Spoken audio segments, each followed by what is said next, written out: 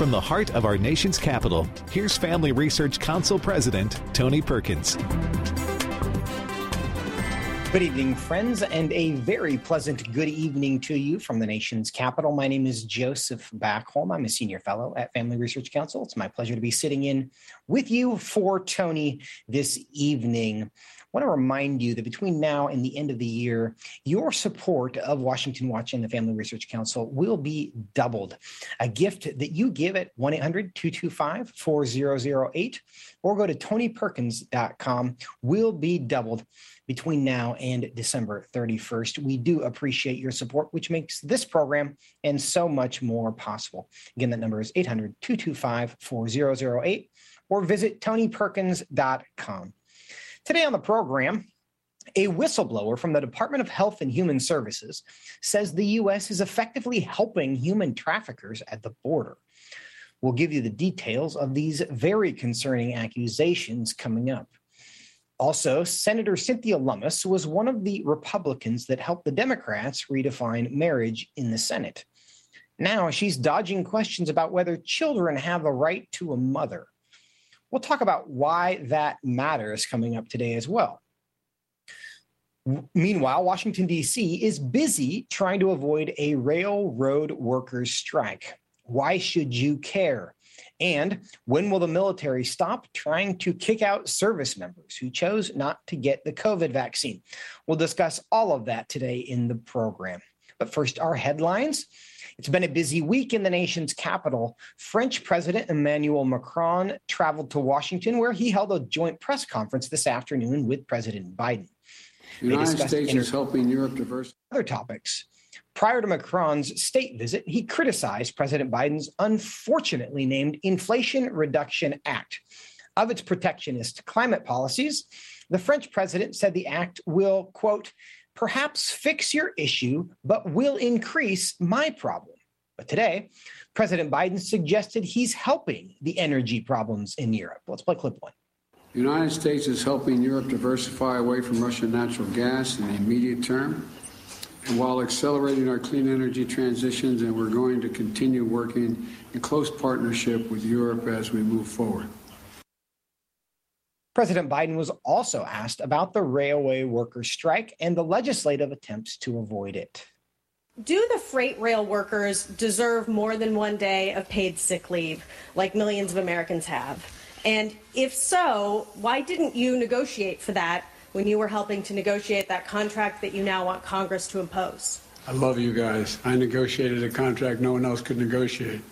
The only thing that was left out was whether or not it was paid leave.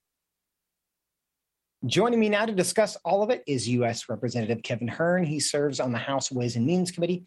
He is the newly elected chairman of the Republican Study Committee. He represents Oklahoma's 1st District. Congressman Hern, welcome back to Washington Watch.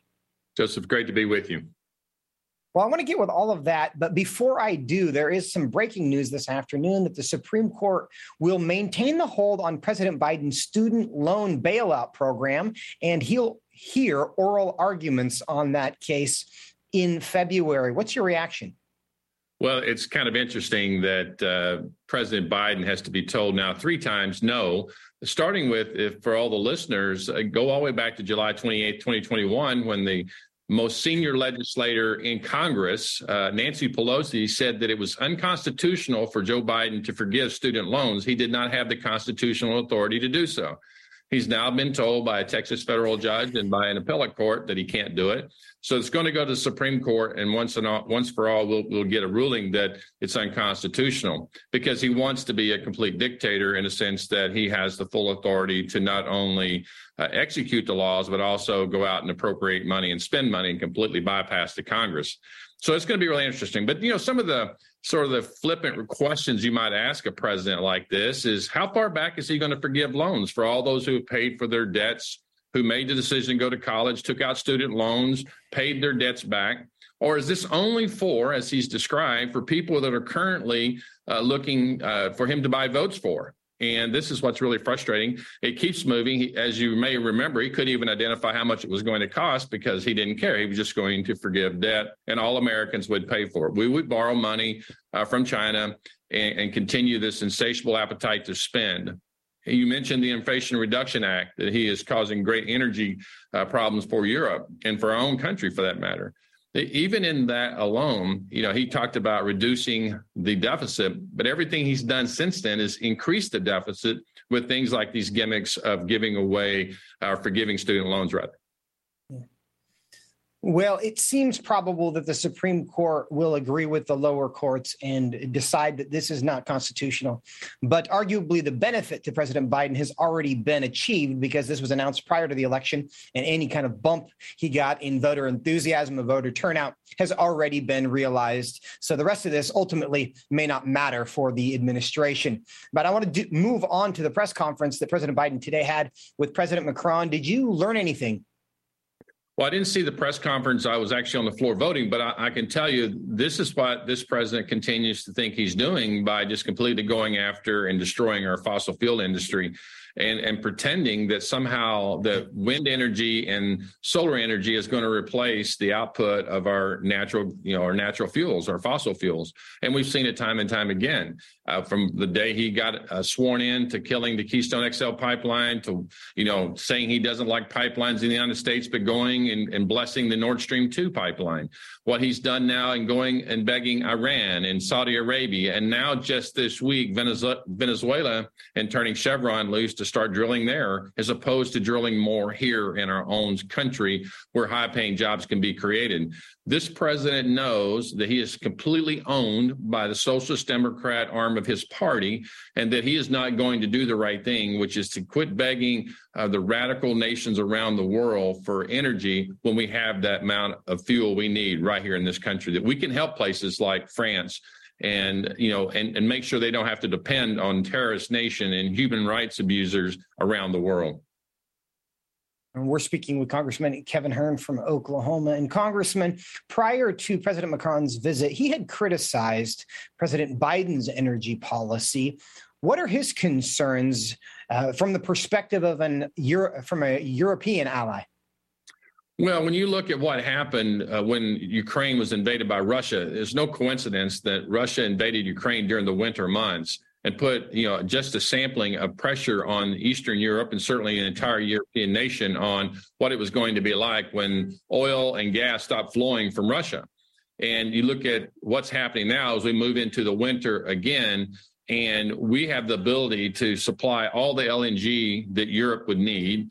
And yet they're forcing France and other European nations to look across the world to make up these lacks of supply they have that's been coming from Russia for all these years. And because they can't get it from the United States, and what do we argue? That we're going to send them somehow more solar energy and more wind energy, which will not make up for the reduction of this. I mean, when you look at what's happening with energy costs in Europe, they're 500-600% higher than they were a year ago.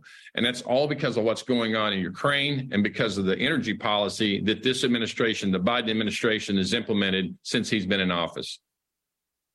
There's controversy over our energy policy south of the border as well in South America. The White House has recently eased restrictions on oil purchases from Venezuela. Why is that controversial? Well, again, when you look at what's happening with Chevron, the not letting them drill here, and then their comments are as well, because you have 9,000 permits that have been offered, but they haven't done anything that has allowed them to drill here. Well, what they're not telling the whole story is that the restrictions, the regulations associated with that makes it improbable that anybody would want to go invest literally millions and millions of dollars to stand up new wells or drill new wells and put new rigs in the ground when you have an administration that has time and time again said openly that they want to destroy the industry. So again, you've got Venezuela, who not too long ago opened up their jails and turned people loose to invade our southern border.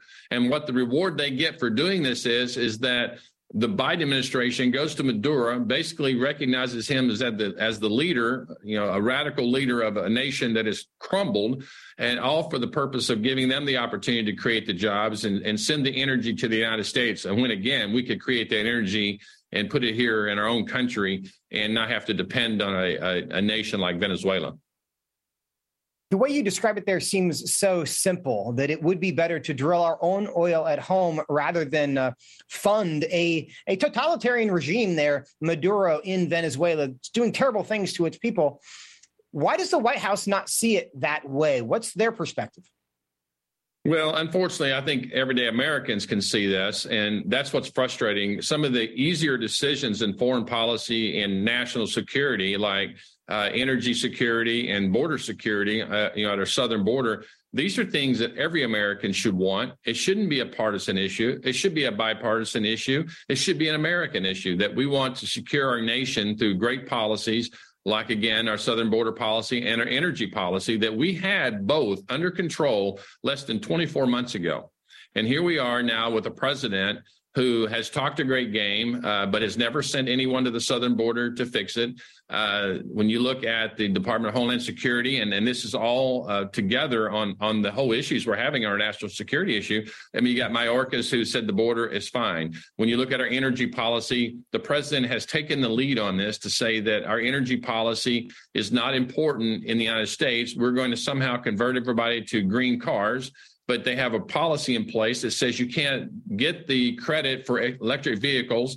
It's just convoluted. That's what's so frustrating about the processes this administration and these Democrats have put forward. And I think the American people have seen this. And that's why right now the Republicans have been put back in the majority of the House, and we have an opportunity to lead on these issues as we go into January. And speaking of your opportunities to lead going into January, you have been elected as the new leader of the Republican Study Committee. Congratulations on that. For those who may not be familiar, what role does the Republican Study Committee play in Congress, and what do you hope to do in that role? Yeah, so it's been around for 50 years in April, and it's really been the conservative conscience of the conference, working on alongside and in parallel with the entire conference, the entire Republican conference of 222 members. There's about 170 Republicans that are on this committee, the Republican Study Committee. It's an honor to be the chair. It's a 2-year term, but it's really about looking at policies, must-pass bills, and getting the most conservative solutions put forth for being able to be voted on. One of the things I'm most proud of is working on a budget that actually balances both last year and this year. Republican Study Committee historically has put forth a budget that's been voted on the floor when the Republicans have been in control. I anticipate it will be so as well in the spring. But it really does what every American that has to be done. And the cities, the counties, the communities across America, the states have to balance their budgets. And this puts forth a way forward for us to be better fiduciary, responsible legislators with the American taxpayer dollars. And that's what this does. It'll be a real honor to see hit the floor and see where the American legislators here in Washington, D.C. stand on protecting American taxpayer dollars. Congressman Hern, very quickly, the so-called Respect for Marriage Act goes from the Senate to the House. 47 Republicans voted to support it last time. What do you expect this time in about 15 seconds? Probably about the same, I would guess. It's unfortunate. I will do everything to stand for religious liberties and religious freedoms, and that's what the real problem right now is. We're just getting attacked on all fronts, and I know it's something that Tony has pushed his entire career working on, so I look forward to continuing to fight that fight. And we will continue to stand with you and pray for you. Congressman Kevin Hern, thanks so much for your time. Thank you. Coming up next, a whistleblower says the Biden administration's border policy is actually aiding and abetting human traffickers. We'll talk about it when we come back. Stay with us here on Washington Watch.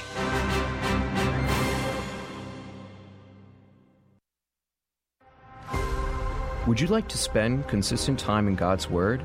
Then join Family Research Council on an exciting journey through the Bible. FRC's 2-year Bible reading plan helps you to approach daily Bible reading intentionally.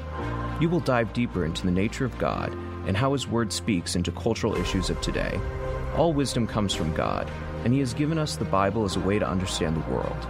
His Word is necessary in our lives, so much so that Christ said we are to live on every word that comes from the mouth of God. He calls it our daily bread because we need it daily to sustain us and nourish us spiritually, just like food does physically. Start this adventure today with Family Research Council. When you sign up, we'll text you with daily passages and questions that help prepare you for conversations with your friends and family. To begin this journey, visit frc.org/Bible.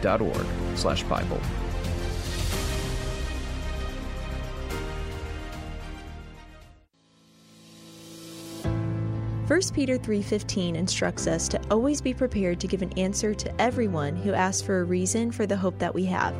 The mission of FRC's online Center for Biblical Worldview is to carry out that verse by training Christians to advance and defend the faith in their families, communities, and the public square, as now more than ever, we need to be grounded in the truth of God's Word.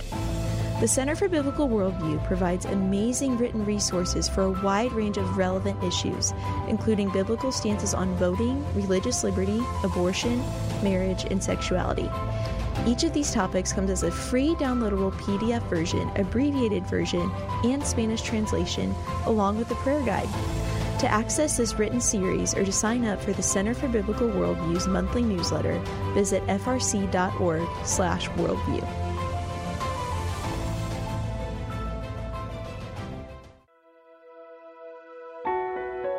Did you know that from as early as 12 weeks, and certainly by 20 weeks, an unborn child can feel pain? Did you know the issue of pornography is growing among women? Did you know that pornography, sex trafficking, and abortion are all linked and on the rise across the globe? Issues such as pornography, human trafficking, drug legalization, and abortion are all violations of human dignity and have resulted in the devaluation of human life in our culture. Family Research Council stands firm on the principle that every life has value, ought to be respected, and has been designed for a unique purpose. Educate yourself on the harms of pornography, human trafficking, and abortion so that you can offer hope and help. Learn more at frc.org/life.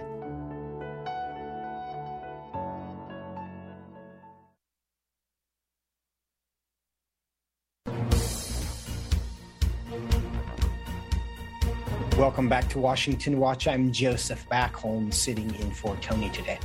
According to a government whistleblower, the Biden administration's lax border rules have allowed human traffickers to bring children into the United States for the purpose of prostitution. Tara Lee Rodas, a former Department of Health and Human Services manager, told Project Veritas that the result looks a lot like human trafficking.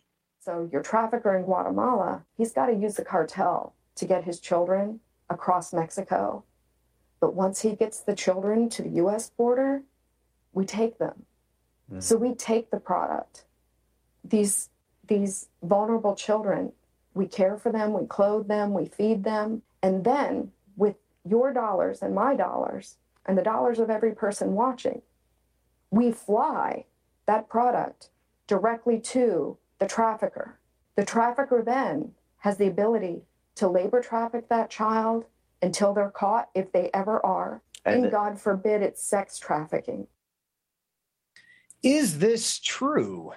And if so, what can be done about it? With me now to talk about it is Congressman Michael Cloud. He serves on the House Committee on Oversight and Reform. He represents the 27th Congressional District of Texas. Congresswoman Cloud, welcome to the program. It's good to be with you tonight, and what an important topic to be covering. Yeah, first, I do want to get your reaction to this report from the whistleblower. It seems almost unbelievable, because we have, there's lots of partisan differences, but I don't think anybody in America is trying to aid and abet human trafficking. What's your reaction to this accusation? Well, we've been talking about this for several years. This is exactly what we've known's been happening. I've visited facilities where half the young women will admit to being assaulted on the journey. We've been talking about the fact that this is really a taxpayer-funded human trafficking. The cartels take them to the border. This administration's turned our border security apparatus into just a processing facility and a transportation mechanism to where many times the cartels take up that relationship at the end and people put into either a work slavery relationship or a lot of times for these young women, sadly, a sex slavery relationship. And it's heartbreaking that this is happening. And especially, in times past, we've heard this put into terms of compassion, where, lawlessness is not compassion. And us doing the due diligence to make sure our borders are secure and that the people that are coming into our country are not being trafficked, that they're going through the right and proper legal process, that is actually compassionate. And what's happening right now is just horrific. It needs to be stopped. It's long overdue that we've let this go on for this long. Are you saying that when an adult brings children to the Border Patrol simply takes the children, processes them, and then returns them to whatever adult brought them to the border? Is that our operating procedure at the moment? Many times that's the case, and a lot of times we'll have unaccompanied minors at the border as well, and they'll have a name attached to them that someone's put on who their sponsor in the U.S. is going to be. And, it's just there's not really a check on whether that person's actually a family member. It's just it's not a very good system for protecting the lives of the migrants. It's not a very good system for right now for protecting our communities here in the United States as well. We've got to get back to law and order on our border. It's good for our communities here. It's also good for the migrants that are being taken advantage in this situation.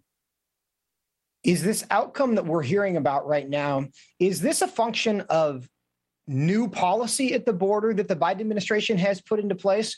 Or is this a function of the number of people who are now crossing the border and border officials are just having to react, and this is the way that they are reacting? Well, those two are connected. The reason we have such a surge at the border is because of the policies in large part by this administration and the weakening of, when the cartels knew that Biden was coming to office, they started gearing up their, for them, it's like, oh, great, let's start getting our system up and running. Let's start getting the notice out to start bringing people to the border. And, when they hear things like maybe, okay, Title 42 is going away, for them, they're looking at their business model and saying, okay, we can take advantage of people. And we know about the illicit drugs coming across, the tens of thousands of fentanyl deaths that have happened in the United States throughout, community after community in our country. But in the cartels' minds, yes, they traffic in drugs as well, but they can only sell once. Human lives, they look at it as, hey, this is residual income for them. We can traffic, take advantage of a person over and over and over again. And this is the sick, demented mind of the cartels, and why we have to be very serious about what's going on at the border.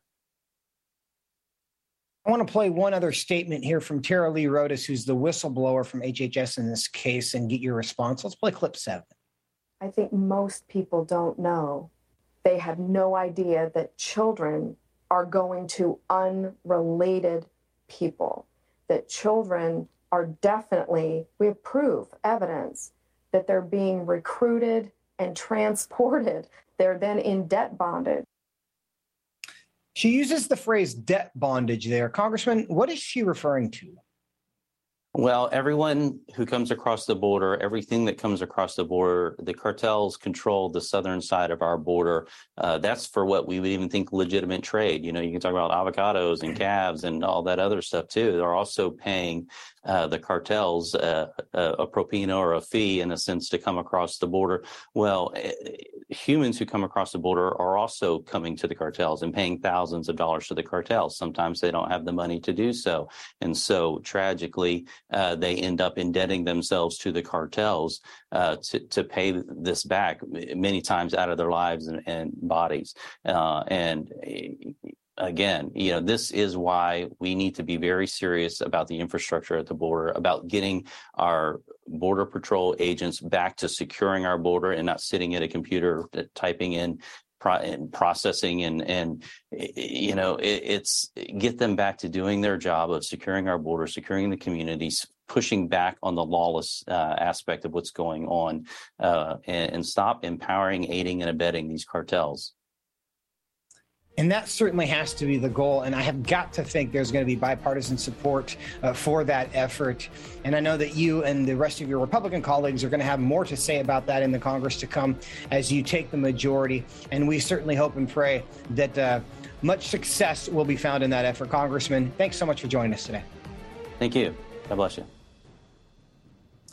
Coming up next, the passage of the so-called Respect for Marriage Act in the Senate has led some questions that many senators would rather not answer or even think about it.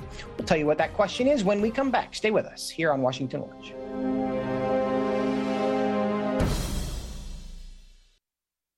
Are you a university student?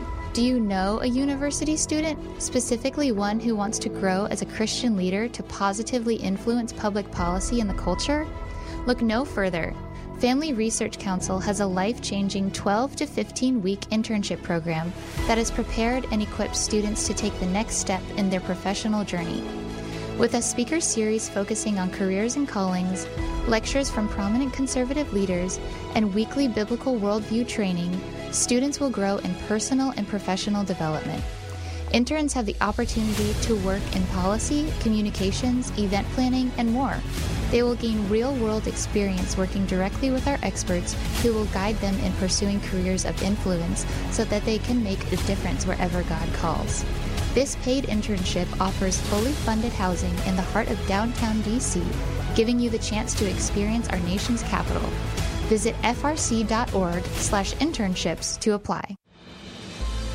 What is biblical masculinity? In our culture of gender confusion, there aren't many examples of godly manhood. Men, husbands, and fathers need to find a model of godly manhood, leadership, and strength. But where can they find it in our culture? Stand Courageous Men's Ministry was created to help men find this model of godly manhood and to develop a strong biblical character, cultivate positive habits, build and rebuild relationships, and make commitments that will move men closer to God's good purpose and design.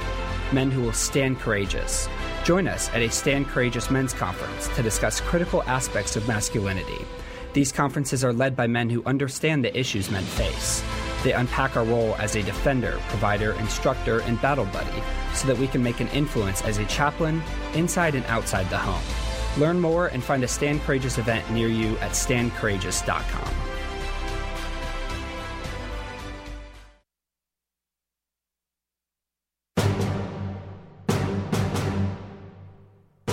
Welcome back to Washington Watch. I'm Joseph Backholm, sitting in for Tony today. Remember, you can help FRC equip Christians to shine and speak the light of truth in our darkening culture by partnering with us before December 31st. We can end 2022 strong, and your gift can be doubled between now and December 31st by calling 1-800-225-4008 or visiting TonyPerkins.com. Thank you so much for your support. And as we have discussed on the program this week, the effort from Republican senators to justify their vote for the so-called Respect for Marriage Act has led them into some tricky rhetorical corners.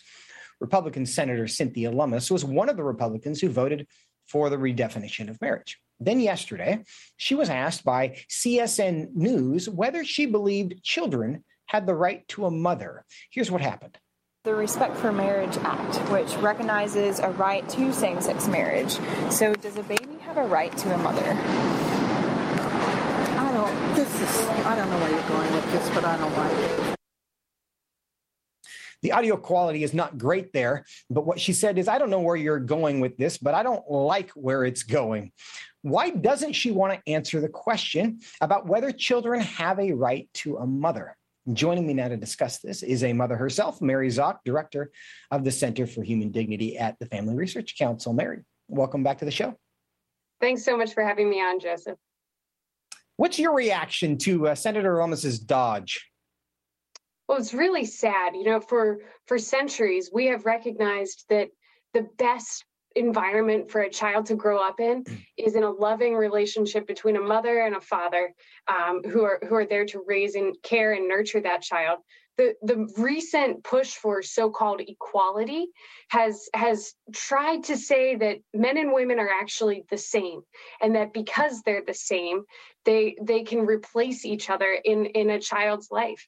And we know that this just isn't true. We see this play out when in a natural marriage, a mother or a father dies, and we see the beauty of other people in society stepping up to try to fill that role. And even then, there's still a loss. So we know that a mother and father cannot be replaced. And we know that the so-called Respect for Marriage Act attempts to replace mothers, especially. Now, Mary, when we see this situation, it becomes apparent that Senator Lummis is uncomfortable with the question because she doesn't like the implication of the question, right? when you accept the premise that same-sex relationships are equal to opposite-sex relationships, you are required logically, if you're going to try to be consistent, to believe that it is not important for a child to have both a mother and a father, because both of those relationships can't provide that situation. So do you think that this is a case where Senator Lummis and others who hold her position don't really think through the implications of their decision, or do they just not care for political or personal reasons, and they get frustrated when someone highlights the implications of their position? Well, I think a major problem here, Joseph, is that no one is actually concerned about the children. We're prioritizing the wants of adults over the actual needs of children. We know that the presence of a mother helps regulate a child's heartbeat. The mother's presence helps the child to grow. The breast milk from the mother is so powerful and equips the child with so many different immunities that even the World Health Organization recommends that mothers breastfeed for up to 2 years. So I think that we know the benefits of the presence of a mother and father in the child's life, but politicians like Senator Lummis are choosing to ignore these realities and to value adults' wants over children's needs. I think that's really well put. And this is certainly not the only situation in which we see that happen. Arguably, the completely irresponsible spending habits that we as adults have right now, where we are taking trillions upon trillions of dollars and passing that off to our kids and grandkids and basically saying, have fun. We're enjoying spending all of your money right now before you're even born. I just think we have this pandemic, to borrow a term, of adults just believing that their interests are more important than the kids. Because clearly, when you ask these questions, she is very uncomfortable understanding that it's not good for me to say kids don't deserve a mom, but I basically just said kids don't deserve a mom, but I don't want to admit that. Where do we go from here? Is there a point at which this argument actually becomes persuasive and starts moving the needle on this issue? Well, I think that we'll always see the pain and suffering of children who are raised without a mother or without a father. We see that there is a deep wound there, that these people are looking for others in their life to fill that void. And I more of those people speaking out on this issue. I think you're absolutely right. We need to reach a place where, once again, adults are willing to sacrifice for the sake of their children. We need to reach a place where marriage is valued. Mary, you're cutting out a little bit there. It looks like we've lost her connection. Desires of children are put first. We got you back. Mary, we lost your connection there for just a moment, but we are about out of time. We thank you so much for being here, for providing your insight and perspective, and we'll talk to you soon. Thanks so much. And that point is one we just have to continue to drive home. The debate over the definition of marriage really isn't about same-sex or opposite-sex relationships. It's about the question of whether the institution exists for the adults or does it exist for the children?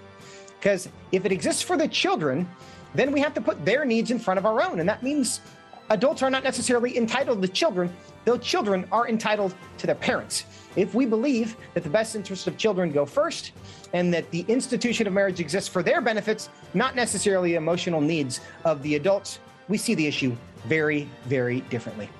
Coming up next, we're going to dig into the railroad worker strike. What are the sticking points and what does it mean for you and your life? We'll talk about it when we come back.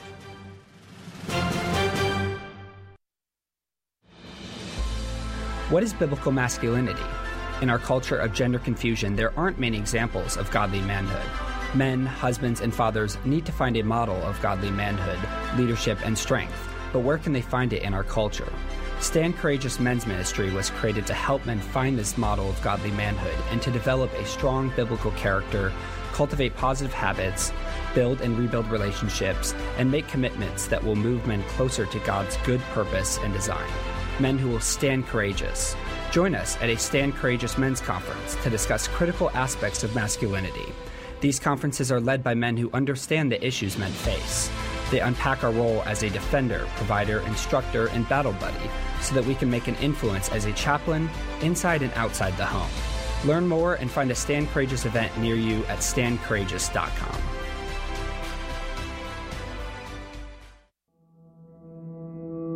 With the increase in tech censorship of conservatives and Christians, Family Research Council created a tech subscription platform to be sure we don't go completely dark due to censorship. It is important to us that we stay connected with you and that you stay informed. So if we get canceled, you can still access updates on faith, family, and freedom. How? Just text STAND to 67742 to sign up for our text alerts, and you will get FRC's content straight to your phone. Again, just text STAND to 67742 and you will get alerts on the biggest stories of the day. With just a simple text, always have access to our content and stay informed and connected with like-minded community. Text STAND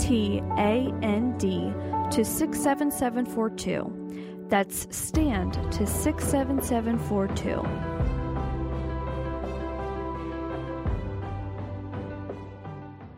Are you a university student? Do you know a university student, specifically one who wants to grow as a Christian leader to positively influence public policy and the culture? Look no further. Family Research Council has a life-changing 12 to 15-week internship program that has prepared and equipped students to take the next step in their professional journey. With a speaker series focusing on careers and callings, lectures from prominent conservative leaders, and weekly biblical worldview training, students will grow in personal and professional development. Interns have the opportunity to work in policy, communications, event planning, and more. They will gain real-world experience working directly with our experts who will guide them in pursuing careers of influence so that they can make a difference wherever God calls. This paid internship offers fully funded housing in the heart of downtown D.C., giving you the chance to experience our nation's capital. Visit frc.org/internships to apply.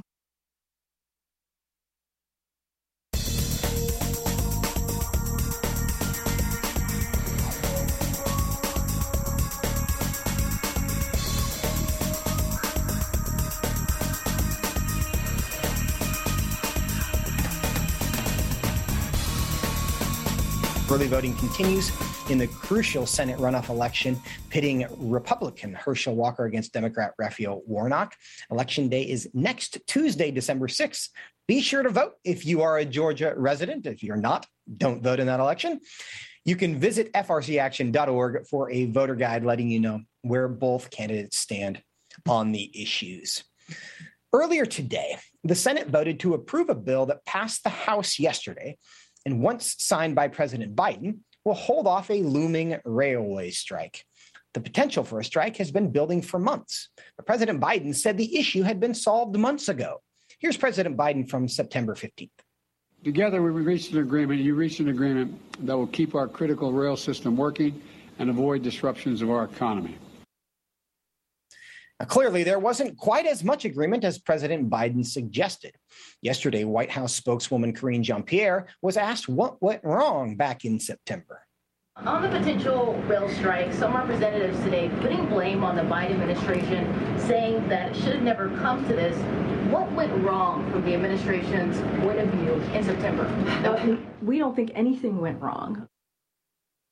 Well, did something go wrong or not? Joining me now to discuss all of it is Dr. Dave Brat, Dean of the School of Business at Liberty University and a former member of Congress himself. Dr. Brat, good to see you today. Hey, thanks, Joseph. Great to be on. Well, I want to dig into the what went wrong, what didn't go wrong, but let's get the heart of this issue. There's a potential railway worker strike. What's the impact of this? How much should people care? Will this affect anybody's life or not?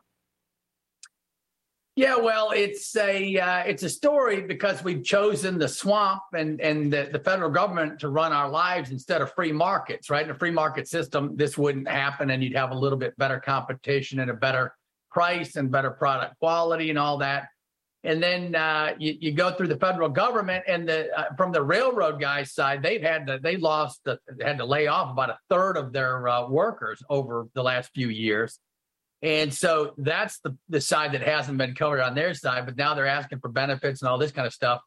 And then it is surprising. I earlier in the week, I would have guessed that the White House and the Dems would have given them what they wanted because they're loyal voters, and they said no. And so what's wrong is this is a political calculus instead of an economic calculus. We don't have a modern energy policy or transportation policy that's set up to maximize the welfare of our citizens. Dr. Brat? Yeah. Yeah, I want to get into the details of that for a moment, because you're right. These are union workers, and historically, these are people that the Democratic Party has cared about a lot. You say that the Democrat congressional leadership has said no to them. Why is that? What's the calculation that they went through that led them to just say no to what has historically been a supportive voting bloc? Well, right now, supply chains are so messed up, right? China's imploding, other supply chain issues abound. And then this is a $2 billion a day macroeconomic problem if they go on strike. And then the Democrats, it was, fun to see them lecturing us about economic issues.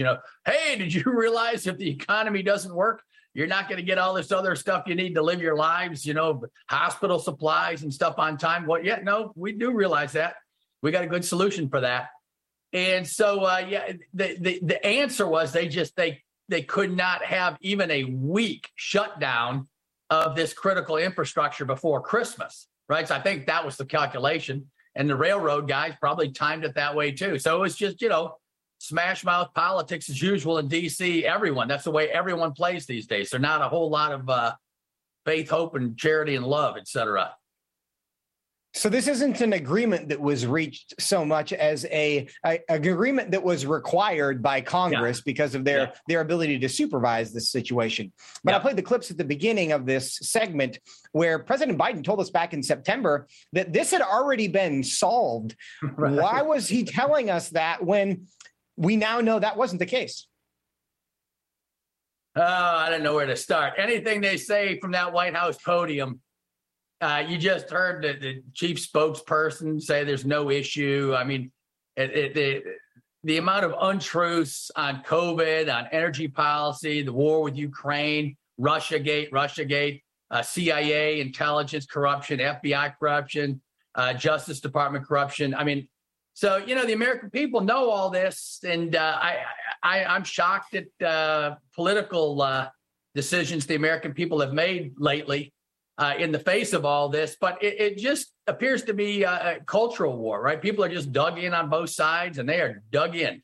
And I think it's a lot of every issue you go over, it's kind of God versus no God right down the line, the way I view it. You can view any of these issues, right? The CCP and surveillance states and the lack of freedom of speech. We're losing on the religion front right now. Religious liberties took a hit this week. So I think it's just all political, and that's what's going on. One other issue I'd like to cover with you. Congress has until December 16th to reach an agreement on funding of the government. Yep. Do you think we will see a shutdown? It looks like it right now. There's a bunch of pieces still in motion. I'm a little bit surprised with the defense and all that. And McCarthy, I don't expect much from him, but he might be holding the little ground. My friend Thomas Massey in Kentucky had the best idea in terms of government shutdown. And the next year, right? The next year, it'll be next October. The Republicans, the mainstream media is going to message on government shutdown. The Republicans are dangerous and all this.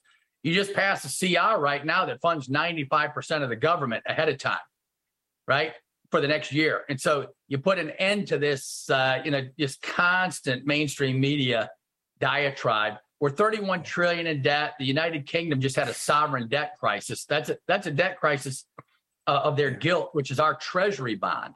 If that thing goes under, everyone out there is going to be fishing under a bridge with Frodo, right, from Lord of the Rings. That's how serious the times we live in. And I just was scanning the headlines today. BlackRock. We have serious liquidity and money problems, financial problems coming in this country, not just abroad. And so I'm just kind of stunned at our macro situation. I hope the Republicans stand up to some of this. Last question for you. You were in Congress and you just mentioned a couple of the crises that we're dealing with. We talked about the railway strike potential. We talk about the need to fund the government, all these economic kind of problems looming in the future. But when Congress came back from the recess, they spent the first 2.5 weeks redefining marriage, basically doing something statutorily that the Supreme Court had already done. How do you explain the priorities represented there by the leadership in Congress? Well, on the left, the House and the Senate and the White House are held by the far left, and the explanation is simple. I mean, people don't want to believe this because they haven't read it, and the American populace is not educated on the basics. But it's Marxist thought straight through, right? Marx separated and intentionally separated the classes to start a class war. It was the capitalists versus the workers. The latest iteration of the Marxists come out of German schools and Gramsci and all this stuff.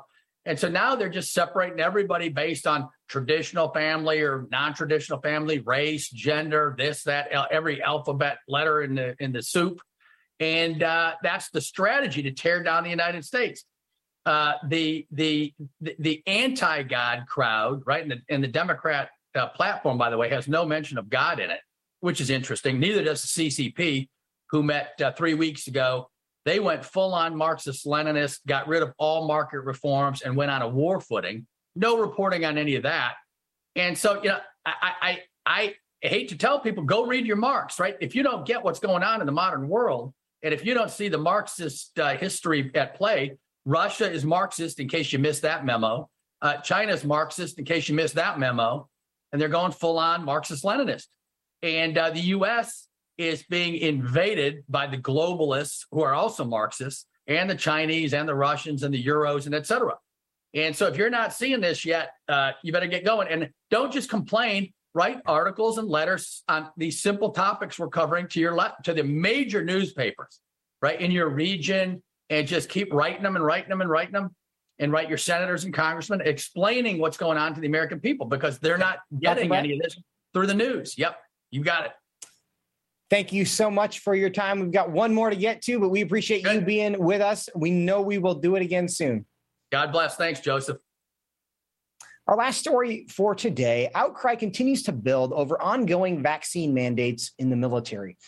Nearly half of the Senate Republican caucus has threatened to block the annual National Defense Authorization Act unless Congress both abolishes the military's coronavirus vaccine and reinstates all those previously dismissed under the policy.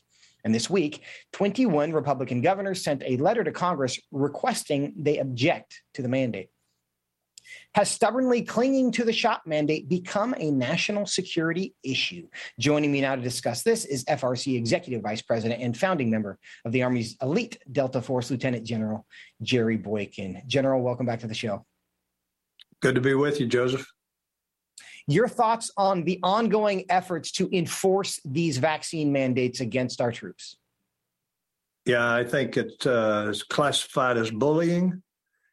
And I think that what we need to understand is that those same people that we consider to be the chain of command are the ones who are bullying the young members of our military today.